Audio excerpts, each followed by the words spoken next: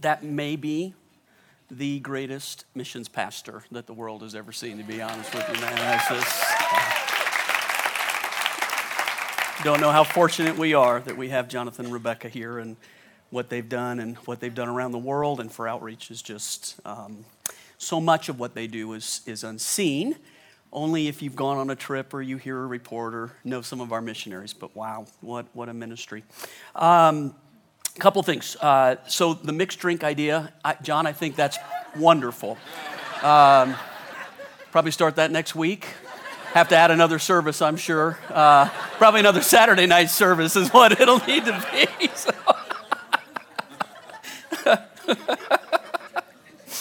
Oh, the things we say that we don't quite know what we're saying. Daniel and I speaking Friday. So let me tell you what that is real quick and give you an invite. If you haven't been to men's ministry, Gary Vogt runs our men's ministry. Is doing a great job with that, and I appreciate that. And if you're looking for a touch point, you're looking for a connection point, looking for a way to meet other guys, or maybe you're new, or maybe you've been around for a while. So what Gary invited Daniel and I to do, Daniel's my son, just in case you don't know, and it's 2 generations, obviously. And so Gary said, John, what would you say to a younger generation than what would you say to your generation? And then he said to Daniel, what would you say to an older generation, to your generation? So we both have 15 minutes to do that. Now, I have 23 things I want to say to the younger generation. No, I don't. And so Daniel and I are going to do that. And so maybe you'd want to invite your son. Or maybe you're a son that attends here and you'd want to invite your dad. How about that right there? But it'd be a great way to make a connection, and I think that you might enjoy that. There'll be food at it. The reason we're asking you to register is because we do prepare a meal with that, and we need to prepare the right way, right? And have enough or not too much, either way. And so if you would, jfc.org, and then just look for the men's event, and you can sign up right there. But love to have you there. Would appreciate you being there. And then Tear, the bike ride is Sunday. So it's a week from today. So if you are a biker, and I don't mean pedal, motorized, right? You're a biker, you have a motorcycle. We do a ride once a year, and it'll be right after this service. And so if you have a bike and you'd like to join us, what we're going to do is first time in this building that we've done it. We've only been in it 60 days. So in the back, the cutout back there where the playground's going to go, and where, kind of the back entrance, we're going to have the bikes line up back there, and we'll take off right after church. So we'd love to invite you to that too. If you'd like to, it's a fun ride. Woodland Park, is that where they're headed? Where to? Do you even know? It's a secret. It's a secret. You don't know is what that means. You do know. Is it going to be worth it? We're going to leave from here, go to lunch. It's about a 35-minute drive. Yeah. And then a back road through Sedalia. Okay, so leave here, lunch. Mixed drinks along the way. Mixed drinks. No. We are not drinking and riding motorcycles. That is not what is going to happen. Coffee, have a latte, but no, not. That's going to get us in trouble. And I'm the one, Jonathan Murley did it. You're the one who did that right there. I should have just left that alone. Okay. And then just one other thing before we jump into the message. For those that go to our church, we're celebrating something special this weekend, at least special very much to our family and to those. 6 years ago, I had a heart attack this weekend in the pulpit at our Lakewood campus. And, you go through that and you survive that, and you have a new appreciation for life that you just don't have before that. And I think what we do, it's not that we don't appreciate our lives, but when you're suddenly faced with the mortality, like it might be taken away from you, all of a sudden, every moment becomes precious after that, right? And you just are like, it counts and it matters. And Chris and I woke up yesterday morning. I thank the Lord for the last 6 years, right? You just don't know. And I had it at 52 years old when it happened to me, and you just don't know. You think those are things that happen when you're much older than that, but it didn't happen to me that way. It happened at a much younger age, and just so thankful to pastor this church for the last 6 years, and to be able to walk through what we've gone through in the last 6 years, and to have 6 more years with, I thought of all my grandchildren, 6 and under, who wouldn't have known me, who wouldn't have remembered me, maybe a picture is all, and how precious that is. And then at the same time, I thought for the ones who don't have that word, and maybe you've got a loss, and man, we just want you to know we love you too and grieve with you, and we get it, we really do, but we're appreciative to the Lord for what He does in our lives. Amen? Yes. Yeah. Say amen. So, yeah. Yeah. It's not an anniversary you want, believe me, but you'll take it on the other side of it. Okay, we're in a series called The Unseen War, And it is literally just that. We're just talking about a war that goes on around us that you can't see with your eyes. You've got to have spiritual eyes to see it. You have to have your heart in tune with the Holy Spirit.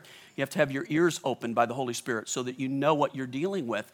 And that unseen war simply is that we don't wrestle against flesh and blood, the Bible tells us, but we wrestle against principalities and spiritual wickedness and authorities and high places. So that if you find yourself wrestling with another person, the truth of the matter is, for sure, we can have people that are ornery, we can have people that are messed up in our lives, we can have people that are toxic, no question about that. But the real enemy is not the one that you see, it's the one operating behind the scenes, who loves to remain invisible, because you'll end up spending your time, your effort, your energy fighting the wrong battle while he just simply moves around and continues to sow tares in your life, to sow trouble in your life, to sow discord in your life, and just all sorts of factions, right?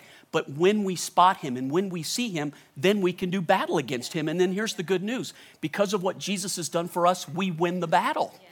We can stand strong and we can defeat the enemy. And so that's what this is teaching right here, the unseen war. So I mentioned last week that we fight 3 battles. Let me just do this real quick. So my staff has been brutal on me. I've got a lot of scriptures this week. Is it okay to have scriptures in church? I mean, if you're going to have them any place, this is a good place. And my staff has been teasing me like, hey, are you going to read the whole Bible in this message? Just the New Testament mostly, to be honest with you. So I'm going to do this first part as fast as I can because I think that it is the fill-in-the-blank parts, and there's just a couple of them, that is where the message is at and the power of it's at. So I mentioned last week when we started the series that we fight 3 battles according to the Word. We fight the world, the flesh, and the devil. And then Terry had a group that met last week, and the question in the group was, how do we know the difference between the two? Are they all pretty much the same? I mean, how do you know? So you do have to have the Holy Spirit help you with that. But let me just point out real quickly the world, the flesh, and the devil, right? And I'll show you a couple of scriptures. So 1 John 2:15, this is John, the disciple, the beloved. He writes this, do not love this world, nor the things it offers you. For when you love the world, you do not have the love of the Father in you. So it's not talking about the earth, the creation of the earth. It's not talking about nature. I mean, how many of you are thankful that we live in the best state of all 50 of them? I mean, I looked last night, the last 2 days, looking at the mountains, how perfect it is to be in Colorado right now. A friend of mine, Bill, and I, we played golf the other day, and it was right when the sun was going down. It was just so beautiful. It was so perfect. And I was so thankful to live in Colorado. And just, God is not against us enjoying nature. He's not against us appreciating this world. He's actually said, I give you authority and dominion in it. And that doesn't mean to trample it under your feet. It means to take care of it. We're stewards of it, right? We're to take care of it. And so it's not that he's talking about, but it's the system of a fallen world. It's the things that lure your heart away from God, like the pursuit of money. Or the lust of the flesh, right? Or the things that come with it. That's what John's talking about. So he's not saying it's wrong to love the world. It's the system of the world that can pull your heart away from God. And so what that is saying in that scripture is, if we have more love for the things of the world rather than the things of God, then his love is not the love that's in us. It's the love of the world that's in us. And we need to have the love of the Father. So you overcome the world by loving God. Right? Have more of the love of God in you than the world. The second one, the flesh. How do we know what the flesh is? All right, so there's a scripture where Paul's writing and he gives a great, flip the coin. This side is what the flesh is. This side is what the Spirit is. So let me read it to you. It's Galatians 5. It's these verses. So I say, walk by the Spirit. Here's how you overcome the flesh. Walk by the Spirit, the Holy Spirit, and you will not gratify or satisfy the desires of the flesh. For the flesh desires what's that word right there? What is? Contrary to the Spirit. It wants the opposite of what the Holy Spirit wants. So one of the ways we know what the flesh is, what does the Spirit of God want? What does the flesh want? Because those things are always in competition with each other. And by the way, so let me just say this real quickly. If you are born again, if you love Jesus, if you're a Christian, a believer, a follower of Christ, however you want to phrase that, right? You give your heart to the Lord. That's when the battle starts. The battle is not on before you are a believer. The battle starts once you're a believer, because now you're going the opposite way of the flesh, right? So that if you find yourself in a struggle, you find yourself not able to always overcome, you find yourself that there's this, the Bible calls it a besetting, a sin that continues to happen. I got to take it a little ginger coming down the stairs. I'm getting older. So the flesh, it shows up in a lot of ways, right? It's just the body that also. All right, so if you find yourself struggling with something, Peg, you just are like, I can't seem to overcome this, or I do seem to, but then it comes back and gets me. That's the part of the flesh that we struggle with. So if you struggle with something, it doesn't mean that you're not a believer. It means that you are a believer. Danny, you are a believer when you struggle. Do you get that? Thank you, 3 people who get that this morning. So is it just the Saturday people who struggle and nobody in here struggles with the flesh? Anybody struggle this morning? The last 5 minutes? Come on, we struggle. So it's the proof that we struggle, the fact that we're born again, right? That's how we know. We struggle because we're trying to go against the flesh. Let me finish reading this. So I say, walk by the Spirit. You will not gratify the desires of the flesh. For the flesh desires what is contrary to the Spirit, and the Spirit what is contrary to the flesh. They are in conflict with each other, so that you are not to do whatever you want. But if you are led by the Spirit, you're not under the law. The acts of the flesh are obvious. So he uses some terms here that we don't use in everyday vernacular, but you can get the understanding. Sexual immorality, impurity, debauchery, idolatry, witchcraft, which is rebellion, hatred, discord, jealousy, fits of rage, selfish ambition. So I told a story last week real quick, and I'll just fillet myself again. I prepared this message, The Unseen War. I'm driving from my house Saturday night to teach that message. I stop at my mailbox. I put some letters in the mailbox. And I turn around, and literally there's a guy in a Jeep driving down the street, staring me down and flipping me off, just driving by slow, flipping me off, right? I just wrote a message on the unseen war. I just wrote a message that we don't battle flesh and blood, but there's things behind it that motivate people and that are driving people. So I lift my hands and pray for the guy, right? Dude, I jumped in my car, I do a U-turn, and I chased him up the street. I'm now running late because I'm chasing this dude. I'm rolling down my window and yelling, pull over! Pull over, you chicken! Pull over! And he saw me, and then he took off. And then I heard the Holy Spirit, hey, Pastor John. You need to go preach at church. You might want to stop this. And so the only reason I even tell that story is, listen to me very quickly. We're all in the same boat. And this battle of flesh that we fight, dude, it will come up just like that. It will happen so fast that unless the Holy Spirit is speaking, you don't even recognize it, and you are fighting the wrong thing, and you are wasting so much energy and so much time, and you laugh at me, but I guarantee you if I could look at your life, I'd find something where you battle the flesh. So maybe it's not temper, but maybe it's gossip. Maybe it's a habit. Maybe it's an attitude. So somebody reveals theirs, and we feel better because, man, I didn't go do that. We battle it. The way you know you're born again is that after you battle it, you do not feel good about it. You know what I mean? I don't go home and brag to my wife, hey, I almost got in a fight today. In fact, I called Chris. You remember what she said? Remember how small you are, John. She didn't say that. When I went home last week, she said, I didn't say that to you. I know, but it's funny when I say it. So. Okay, the flesh. Dissensions, factions, envy, drunkenness, orgies, and the like. So Paul, I warn you, as I did before, that those who live like this will not inherit the kingdom of God. So just real quickly, that has been interpreted the wrong way. Paul is writing this to a church. He's writing this to believers, correct? He's not writing this to the Roman government. Hey, Caesar, let me tell you what I think about the way you live. The world doesn't care. And the world, who knows?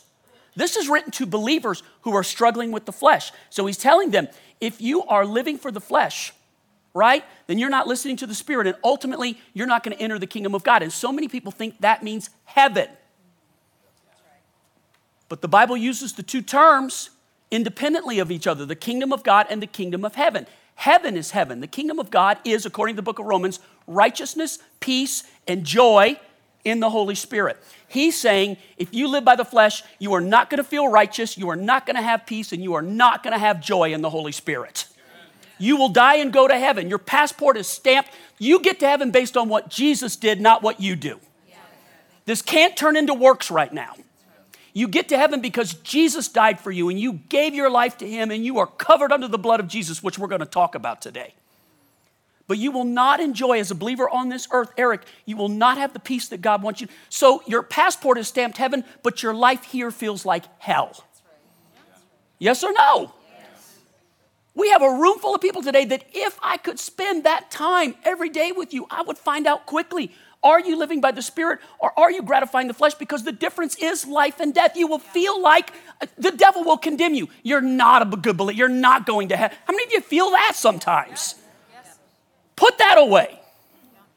That's not what's being said here. All right, so then he flips the coin. Here's what the fruit of the Spirit is. Love, joy. Remember, it's the opposite of the flesh. Love, joy. Real quick, how many need more love in their life? I mean, you're a psycho if you don't raise your hand right now. How many need more joy?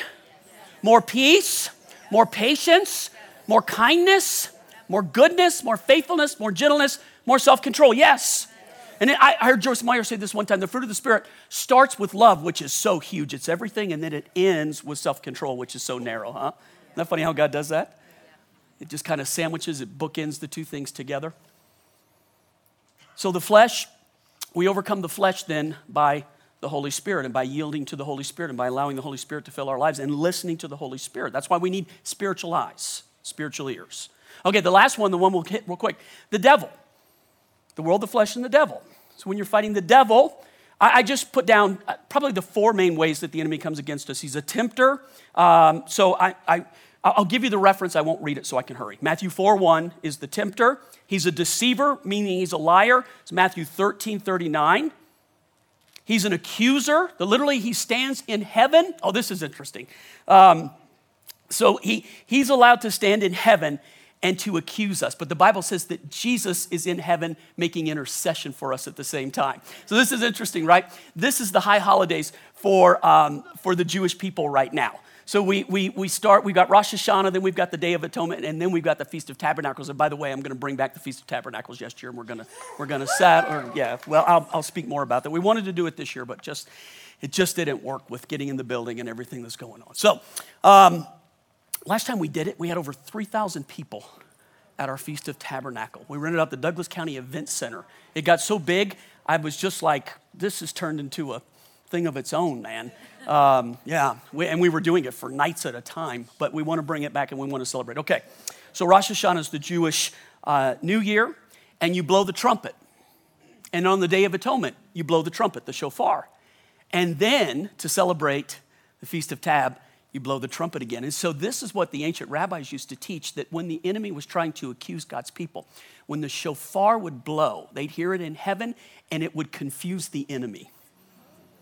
The word is confound. You can even look it up. It's really interesting that when the shofar blows, that the trumpet is so clear and so loud that it confound the enemy doesn't know what he's saying. So it's like God's like, what are you saying?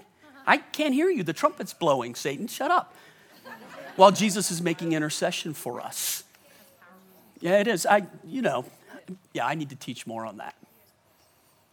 So he is an accuser who stands in heaven accusing us, but Jesus makes intercession for us and so every accusation that the enemy makes to God about us, they say they love you, but look at how they live. Jesus says, yes, but my blood has washed away all of that. So there's nothing there to accuse them of. They are guilt-free, they are innocent, and they are mine. And the Father goes, you're right. Done deal, ratified. So he is also an afflicter. Not all sickness is from the enemy, but the enemy can afflict with sickness. That's a confusing thing for people. So then how do you pray? You have to know what you're dealing with.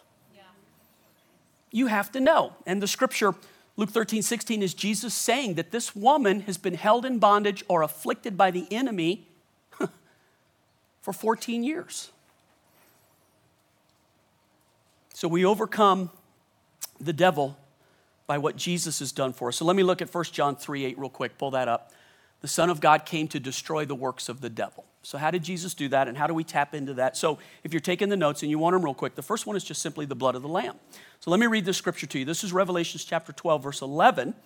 This is prophetic. Now, it's already happened because Jesus has died, and he was resurrected, and he's ascended into heaven. but it's playing out now on the earth until he returns. So this is Revelation chapter 12, verse 11. And look at, so they, that's us, have defeated him, the enemy. And here's the way that they defeat the enemy. By the blood of the Lamb and by their what? Their testimony. And they did not love their life so much that they were afraid to die. So how do I connect then overcoming the enemy by the blood of the Lamb? What does that mean? And I recognize, man, we have such a wide variety of people in our church. Some are more skilled than I am with the Word of God. You've done it longer. You know it better. You've heard better teaching than this. But some of you are brand new, and you're in the very the beginning stages of your spiritual walk. How do you take a group that can be in that place and then teach them something so deep? So this is where I've got to use Scripture to do this so that you get this. So starting in the Old Testament, what Israel would do, and this is what the Bible tells us about the Old Testament. It's a type and a shadow. It's a foretelling. It's a picture. But Jesus is the fulfillment of all of those things. So in the Old Testament, what Israel would do once a year, the Day of Atonement, the high priest would do a sacrifice, and they would use a sacrificial lamb. You ever heard that term in our society, a sacrificial lamb? A person who's innocent that gets the blame for something, right? It's exactly what it is. Jesus is the sacrificial lamb. He was innocent without sin, but he took our guilt and our shame and our sin upon himself, a sacrificial lamb. But long before Jesus ever walked on the earth, Israel had a picture of what that day was going to look like. So they had a high priest. They had many priests, but they had one high priest. And the high priest was the only one who in the temple could go into a place called the Holy of Holies. And there was a big curtain in front of the Holy of Holies. And the reason they called it that, God's presence dwelt in this place. So not just anybody could walk in there, because the holiness of God, dude, it's perfection. And it can't be in imperfection. So there was this curtain that separated the people from the presence of God. And once a year, the high priest would sacrifice many sacrifices for the people, but he'd take the blood of the lamb and he'd go into the Holy of Holies. And in the Holy of Holies was the mercy seat, is what they called it. And he would sprinkle the blood on the mercy seat and cry out, "Holy is the Lord, mercy, mercy, mercy." And once a year, God would cover over the sins of Israel, not take away, but cover over the sins of Israel with the blood of the innocent for the guilty. And they do this generation after generation after generation. And they had to pick a lamb that was perfect. The Bible says without any blemish and without any imperfection. And this is a picture of Jesus. Jesus was perfect without any blemish and without any imperfection. And they would sacrifice the lamb and take the blood of the innocent and apply it to the guilty. The Day of Atonement is the most holy day in Israel. The people were to fast, not do any work, and allow just the recognition of we need the Lord's mercy in our life. How many of you need God's mercy in your life? God, we live with it every day that it can become so commonplace we forget what it costs to have mercy in our lives. So the high priest once a year would go in. So let me read this to you real quick. This started at the Passover. The Passover literally is the longest continual celebration on the earth by any people group, the Passover. But the blood on your doorposts will serve as a sign, marking the houses where you are staying. When I see the blood, this is God talking, I will pass over you. This is where the word Passover comes from. The plague of death will not touch you when I strike the land of Egypt. So it's all a picture. Remember, it's a type and shadow. Egypt represents the enemy who is holding God's people in bondage. Moses is the deliverer. And then they have a sacrifice. Now listen, the sacrifice, all the people who were going to be a part of the sacrifice had to come out of their village. They choose a perfect little lamb without blemish, without any defect in it. All of the people had to walk by and touch the lamb because they are vicariously admitting the sacrifice of this lamb is for me too. So it wasn't just a high priest that did this. Every person who wanted to identify with needing this death to pass over their life had to apply the blood. Jesus has died for every person in the world that's ever lived, yesterday, today, and tomorrow. But only if you apply the blood to your life do you escape death. That's the picture right here. Many people died in Egypt. Many died in Egypt because they did not apply the blood. So it's a picture that we begin with. All right, let me give you one more here. Let's go to the next one. I'll finish it. Do no work during the entire day because it is the Day of Atonement when offerings of purification are made for you, making you right with the Lord your God.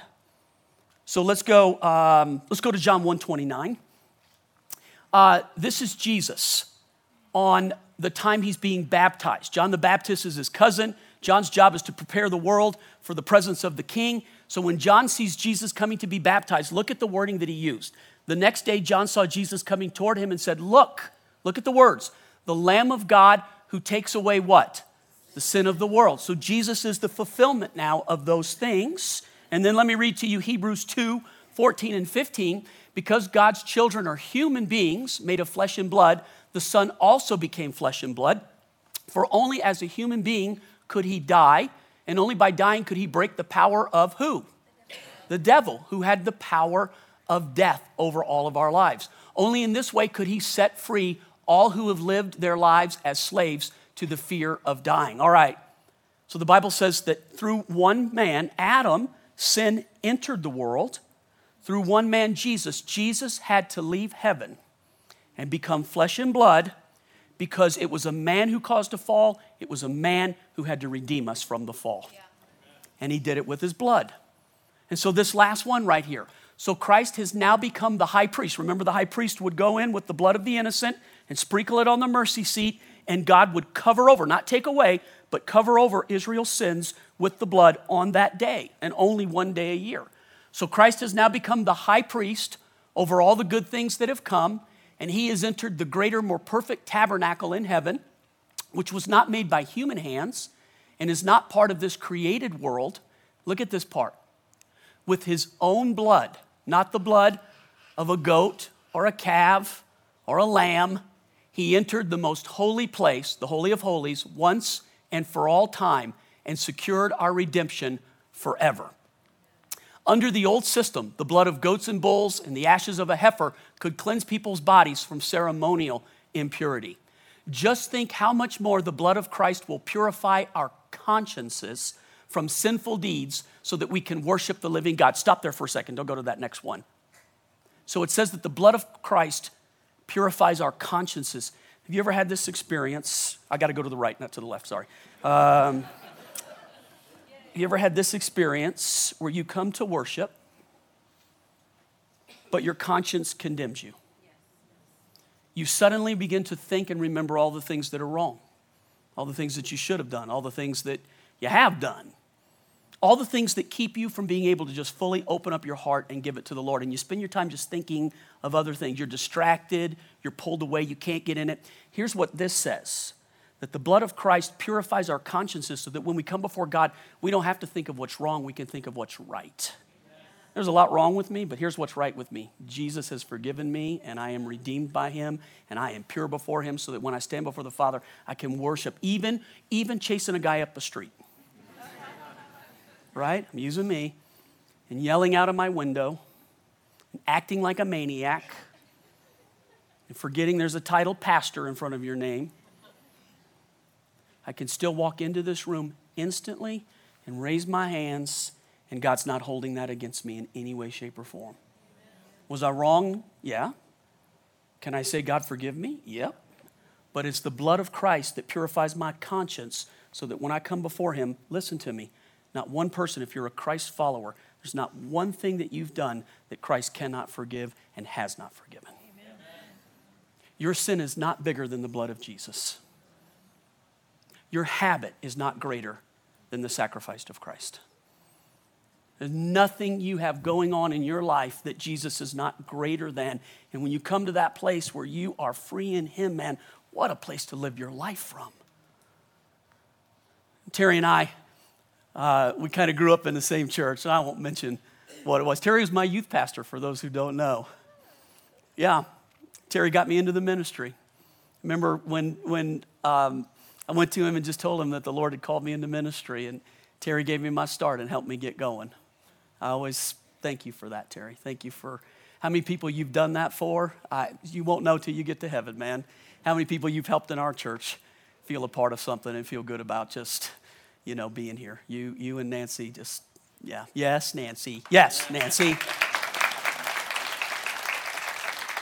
He purifies our consciences so that these things are true, Nancy. They're true. But we grew up in a church that just, it had good things about it, but man, they just preached sin. Get the sin out, get the sin out, get the sin out. What can you do to get the sin out? Only Jesus can get the sin out. Why do we spend our time thinking about our sin rather than thinking about the Savior who took care of our sin? Why do we spend our time thinking about what's wrong and all the stuff that just messed up rather than who's right and what he does to make me holy and right? That's the place to dwell at and think about. Let me finish reading. For by the power of the eternal Spirit, Christ offered himself to God as a perfect sacrifice for our sins. That is why he is the one who mediates a new covenant between God and people so that all who are called can receive the eternal inheritance God has promised them. That's heaven. For Christ died to set people free from the penalty of the sins they had committed under the first covenant. Real quickly, let me see if you know the Bible. The wages of sin is? Death. One more time for those who don't know it. The wages of sin is? Death. If you're going to stand in heaven and have to answer to God for your sin, there is no bargain you can make. There is no price that you can pay. You will stand guilty. You will not make it to heaven. Listen to me. You will not make it to heaven. It is the judgment of the world, and every person that's ever lived, yesterday, today, and tomorrow, will stand before God and give an account for their life. And if you're going to try to bargain that you're not that bad, that someone else is worse, Pastor John, for instance. Remember that story he told God? I never did that. Dude, you will stand guilty, and the wages of your sin is what? It's death. But the gift of God, here's the second part of that verse, but the gift of God is eternal life through Jesus Christ. That's what God has done for us. This blood, then, okay, so I teach all that to ask this question. What are we doing when we plead the blood of Jesus? And if you're like, I'm unfamiliar with that, Pastor John, I don't know what that means exactly. So those who are familiar, when we pray and we're battling the enemy and we're praying for our families and we're praying over our church, we're praying over our loved ones, we're praying for the vision that God's given us, man, we're calling on the blood of Jesus. Father, I plead the blood of Jesus. I grew up with a mom who every time I walked out of the house, I plead the blood of Jesus over you.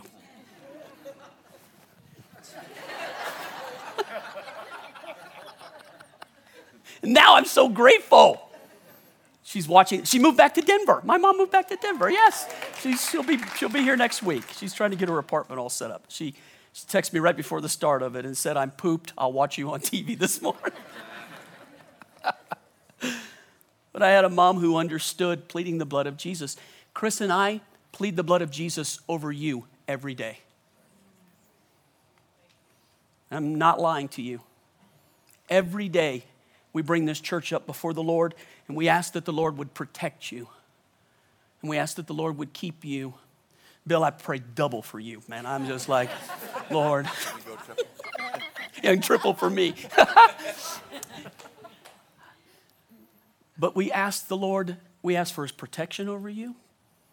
We ask that he keep you, that he's merciful to you, that he blesses you. But we always pray, we plead the blood of Jesus over the people that call Jubilee their home. Because we don't want you defeated by the enemy of your soul. We want you in triumph over the enemy of your soul. And you cannot do it in your strength and in your power, but by the blood of Jesus, dude, the enemy has nothing that he can stand against when you plead the blood of Jesus. There's no answer. There's no greater power. There's nothing he can do except lose. It was the blood of Jesus that defeated Satan. Now, let me point something out to you real quick. Just like I've taught this in the past. I don't have time to go there right now. Every major world power, since they've gathered together, let's go back 5,000 years, every major world power has somewhere, sometime, had a conflict with the Jewish nation. You can trace it in history. Every one of them tried to enslave the Jews and ultimately knock out the Jews. Why? So the Bible says that we don't wrestle flesh and blood, but we wrestle spirits, principalities, and spiritual wickedness in high places. The enemy in the higher echelons sits over the seats of governments, enslaving people. Think about where enslavement comes from around the world. It's from governments, yes or no? So the enemy knows if I can snuff out the Jews, I can snuff out the promise that was guaranteed to come through Jesus. So he's always tried to do that. But Jesus was born. So the enemy ultimately thought, I win when I kill Christ. And the very action of killing Christ was the defeat of the enemy. You imagine when Satan was celebrating in hell that night? We win, we win. And then a hand with a nail print comes through and grabs him by the back of the neck. You think you win? You know, Revelation says at the end of time, he'll be held up in front of the nations. And the nations will say, that's what caused us all this trouble? Who will hold him up, Don? I bet it's Jesus with a nail print hand. And I bet it's his blood that justifies and says, you are nothing. You troubled these people, and ultimately, he will be cast into a lake of fire, never to trouble again. But we live with the power of the blood of Jesus today. And I know it's terminology that's like, man, Pastor, blood? Do we have to use that? Can't it be something easier like water? Water doesn't do it. It's the blood of Christ, and we cannot become ashamed of the blood of Christ. The second one is just they overcame him by the blood of the Lamb and the word of their testimony. So let me do this real quick, right? The fill in the blank is testimony. How much time do I have left? Haley, how much quicker am I today than I was last night? Yes. Okay. I got all the time in the world. Who said that? Katja. You're a sweetheart. Back to you. Okay. John 4. Now I'm going to do it because you gave me courage. All right. Jesus, Jews would have nothing to do with Samaritans. It was this long-running feud and battle. Samaritans believed that where they lived was where the temple should have been built, and the Jews built it on the Temple Mount, right, in Jerusalem. And so there was this big argument between them, and it grew up over the years where Jews would have nothing to do with Samaritans. And in fact, remember, their main mode of transportation was to walk. So if you were leaving Jerusalem, you had to go directly through Samaria to get to Galilee, which is where Jesus' ministry was, right? And most Jews would walk 30 miles out of the way not to go to the Samaritan territory. That's how long this feud had been going. How many of you would walk 30 miles out of your way? How many of you would walk? Yeah, hi.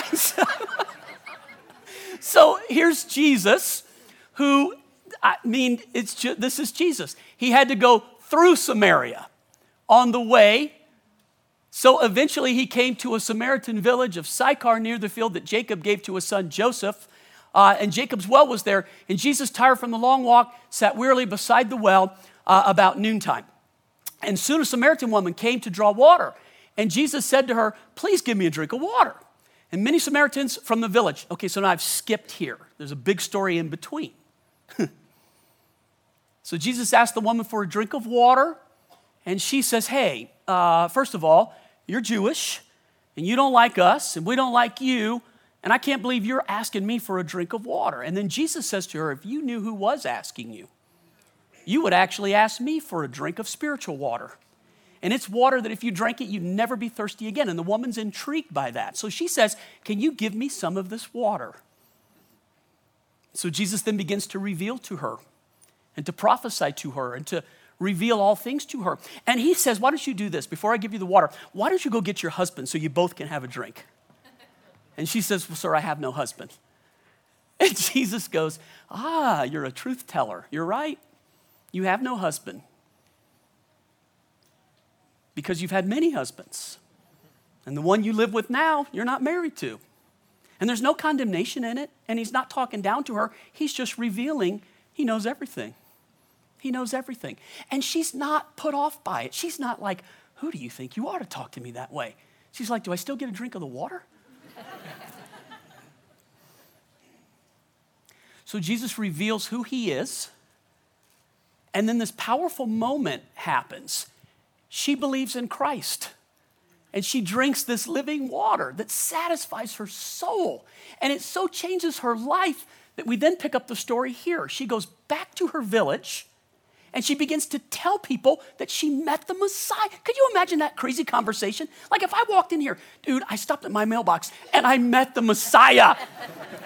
And he changed he gave me this water, you couldn't even see it, but I drank it. And I'm not even thirsty anymore. How many of you would go, yeah, I knew he was going to lose it one day. I knew all those years, I knew it was working on him. You'd go, that's crazy. crazy. This woman is so excited about who Jesus is and what Jesus has done. She goes back to her village and she tells everybody about Jesus and this living water. And then we pick up the story. Many Samaritans from the village, what's that word? Believed in who? Jesus. Because the woman had said, he told me everything I ever. Can you imagine? Jesus tells everything about you? And instead of hiding, like, oh my goodness. Would you say, oh my God, in that case? Because it was, oh, come on.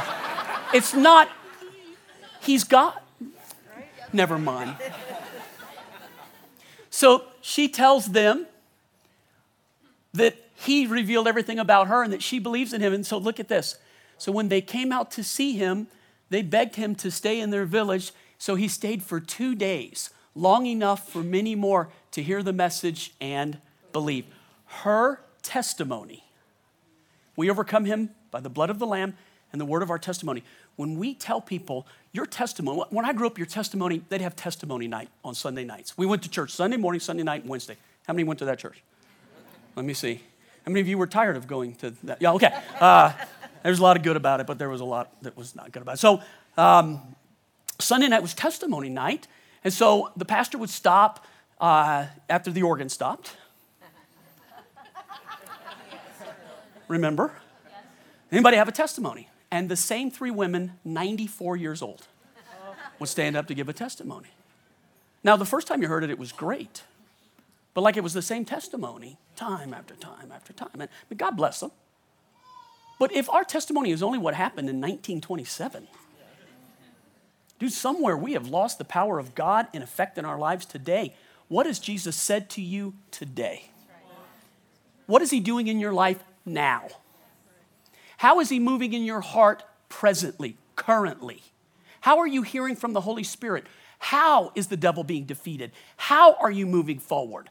What is God doing that is so great that you should be opening your mouth? And somewhere in church, we've been pushed down, pushed back, shut up, and afraid to open our mouths about who Jesus is. Church, we've been lulled to sleep. And part of the ineffectiveness of the church today is that no one's willing to open their mouth and tell their testimony. What has God done for you today? And if you're like, preacher, you come on. You come on. You knock it. And if I scared you, good. You come on. Are you not excited about the most exciting thing ever? Have you become so complacent about it that heaven's just in the bag and life is just something to be enjoyed until we get there? Come on. Don't die before you're dead. And don't give up a relationship with God that is living and active, and it's incredible. You know what he did for me? 6 years ago, man, I was laying on a table. That scar right there is from a cardiologist who shoved a hose up my arm into my heart that I'm watching on a screen. And I'm by myself, and I'm shivering. They keep those rooms so cold. And I'm like, dude, are you going to pierce my heart if I don't quit shivering? And this nurse bends over, and he whispers in my ear, Pastor John, I'm one of your sheep, and I got you. I don't even know who the guy is. He never came to me after.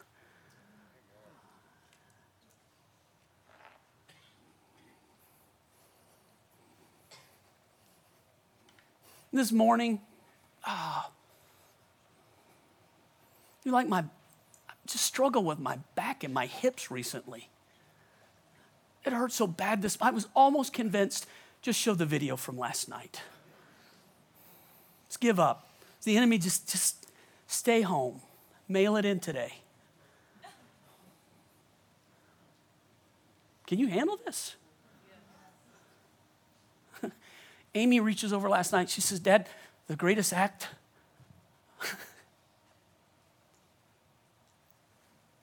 of spiritual warfare is that you didn't quit 6 years ago. He said, it didn't slow you down. He didn't stop.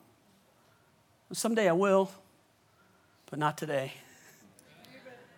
And then once I get up here and start going, wait. God has touched me right now. I feel like I'm, instead of 58, 18.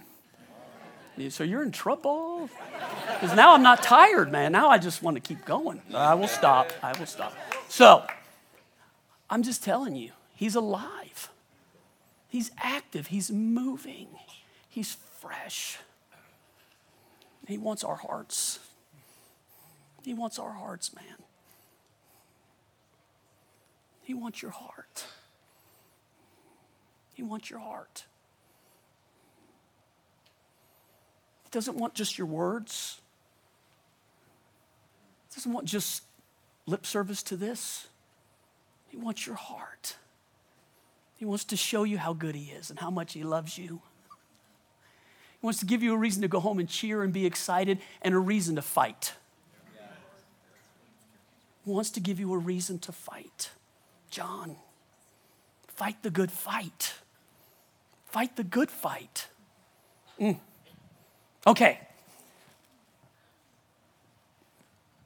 How about this? Normally, can I tell one more story? Or do you want to take communion? Okay, now you got to stop. All right. Now I appreciate it, but where you at? You tired? You know, the saying is, the mind can only take what the butt can handle. So are you? Welcome to Jubilee. I know, I'm never going back there again. Oh, but. Yeah. Terrible Pastor John. So we can take communion, I can tell you one more story and then take communion. It's about Jesus. So now what are you going to say? I don't want to hear about Jesus. Okay, so this is Mark 5. This is all of the book of Mark. So they arrived at the other side of the lake, Jesus and the disciples, in the region of the Gerasenes. And I've been to this part. You should come to Israel with me. We don't do this. In fact, I've only gone there twice in 15 trips. So I probably should add it more. It's one of the prettiest parts of the Sea of Galilee. And it's got this real steep hill. So to the back of you is Syria. It's in the Golan Heights, and you come down from the Golan onto the Sea of Galilee. And Jesus had sailed with the disciples across the sea to this region called the Gerasenes. And when Jesus climbed out of the boat, a man possessed by an evil spirit came out from the tombs to meet him. This is not the greeting that we're all looking for when we arrive someplace. Like you don't want a demon-possessed person to come greet you.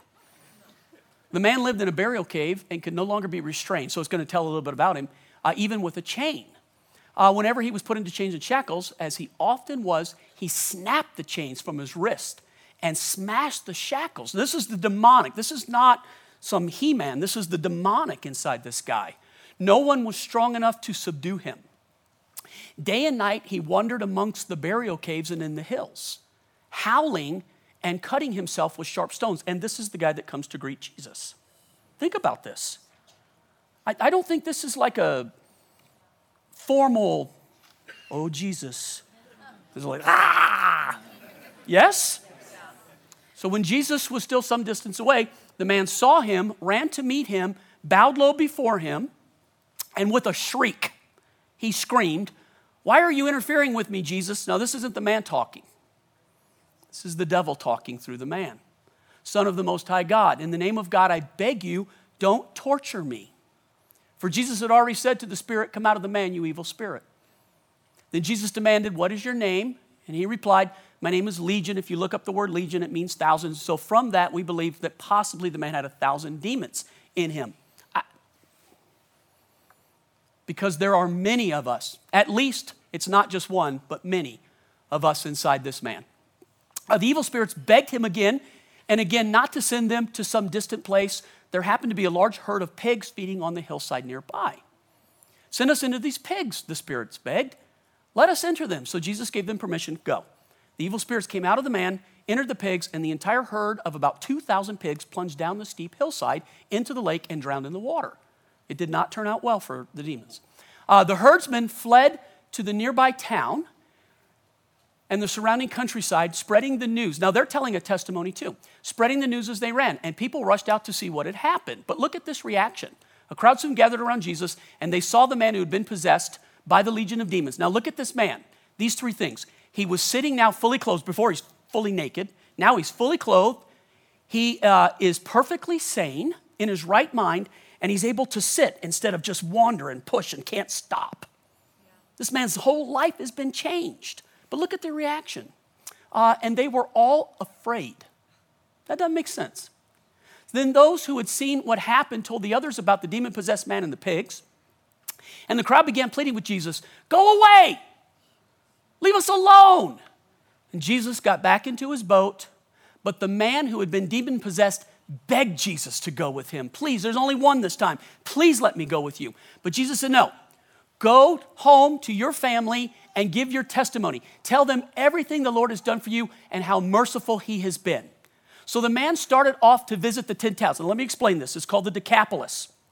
And it was pagan, 10 pagan cities. And if you've ever been to Bet Shin with me in Israel, that was the main pagan city. And the reason they had pigs in Israel was that not all of Israel was Jewish. Some of it was pagan. And Jesus has gone to a pagan place to set free a man who's bound. And this dude is begging him, "Let me go with you." No, go back and tell your testimony. This guy doesn't just go back to his family. How many places does he go? He goes to the 10 cities, the Decapolis, to tell his testimony. So the man started off to visit the 10 towns of the region and began to proclaim the great things Jesus had done for him. And everyone was amazed at what he told them. And then the verse ends there. What happened to this dude? Well, right after this, maybe 3 months, 4 months later, Jesus sails back to this region, and this is when he feeds the 4,000 people. And the Bible teaches that so many people came to meet Jesus and hear Jesus, he could hardly move. He could hardly walk. So many people were crowding. So what did this dude do? He went and told 10 huge cities what Jesus did for him. He became the president of the Jesus fan club. He was so good and so excited at what Jesus had done for him that 10 pagan cities rushed out when they heard Jesus was coming, and he fed 4,000 of them. Does one of the great miracles, and it's because this dude told his testimony. Because the last time Jesus left, they begged him, "Get in your boat and get out of here." And then 3 or 4 months later, he comes back, and thousands are there to greet Jesus. We overcome him by the word of our testimony and the blood of the Lamb. Open your mouth. But you can't open your mouth without an experience from God. Experience him today. Don't experience him through me teaching. You experience him. All right, I know. Haley, it's not as bad as yesterday, but I know it's there. Okay. Grab your communion.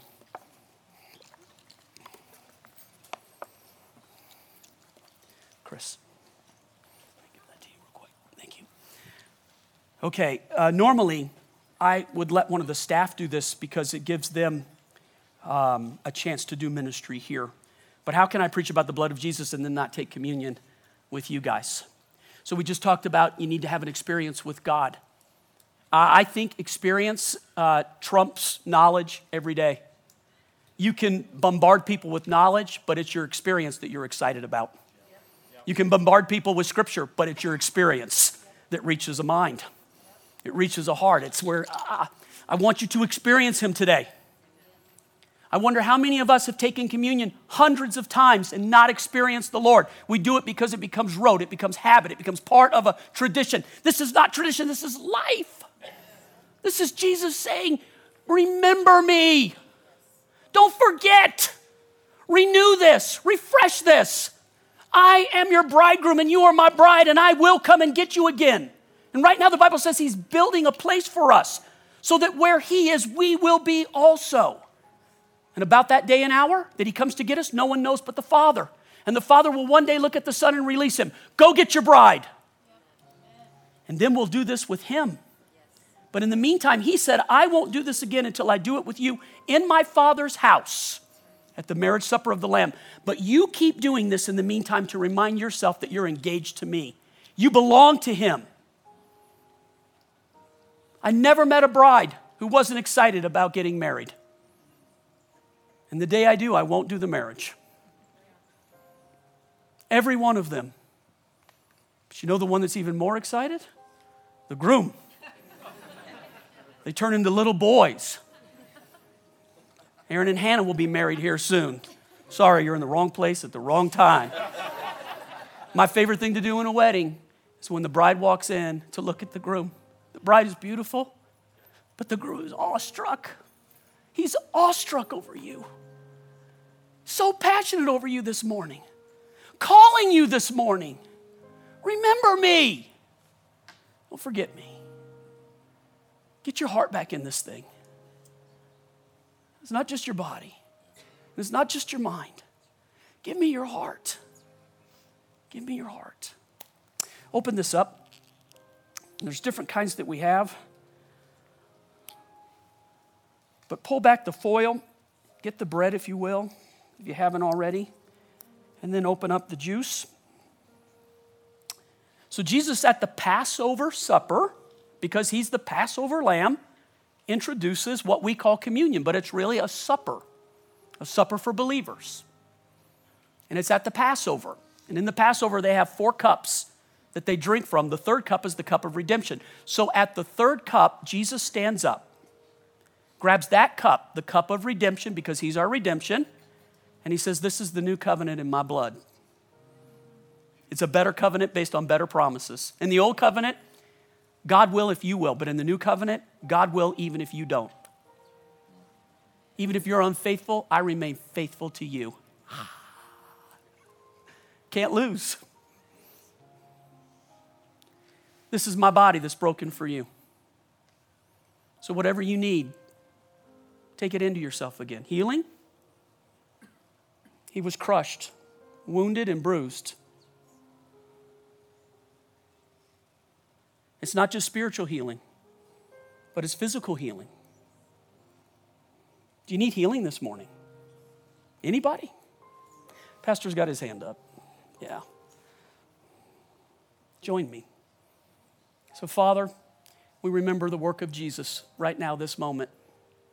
His body broken for us.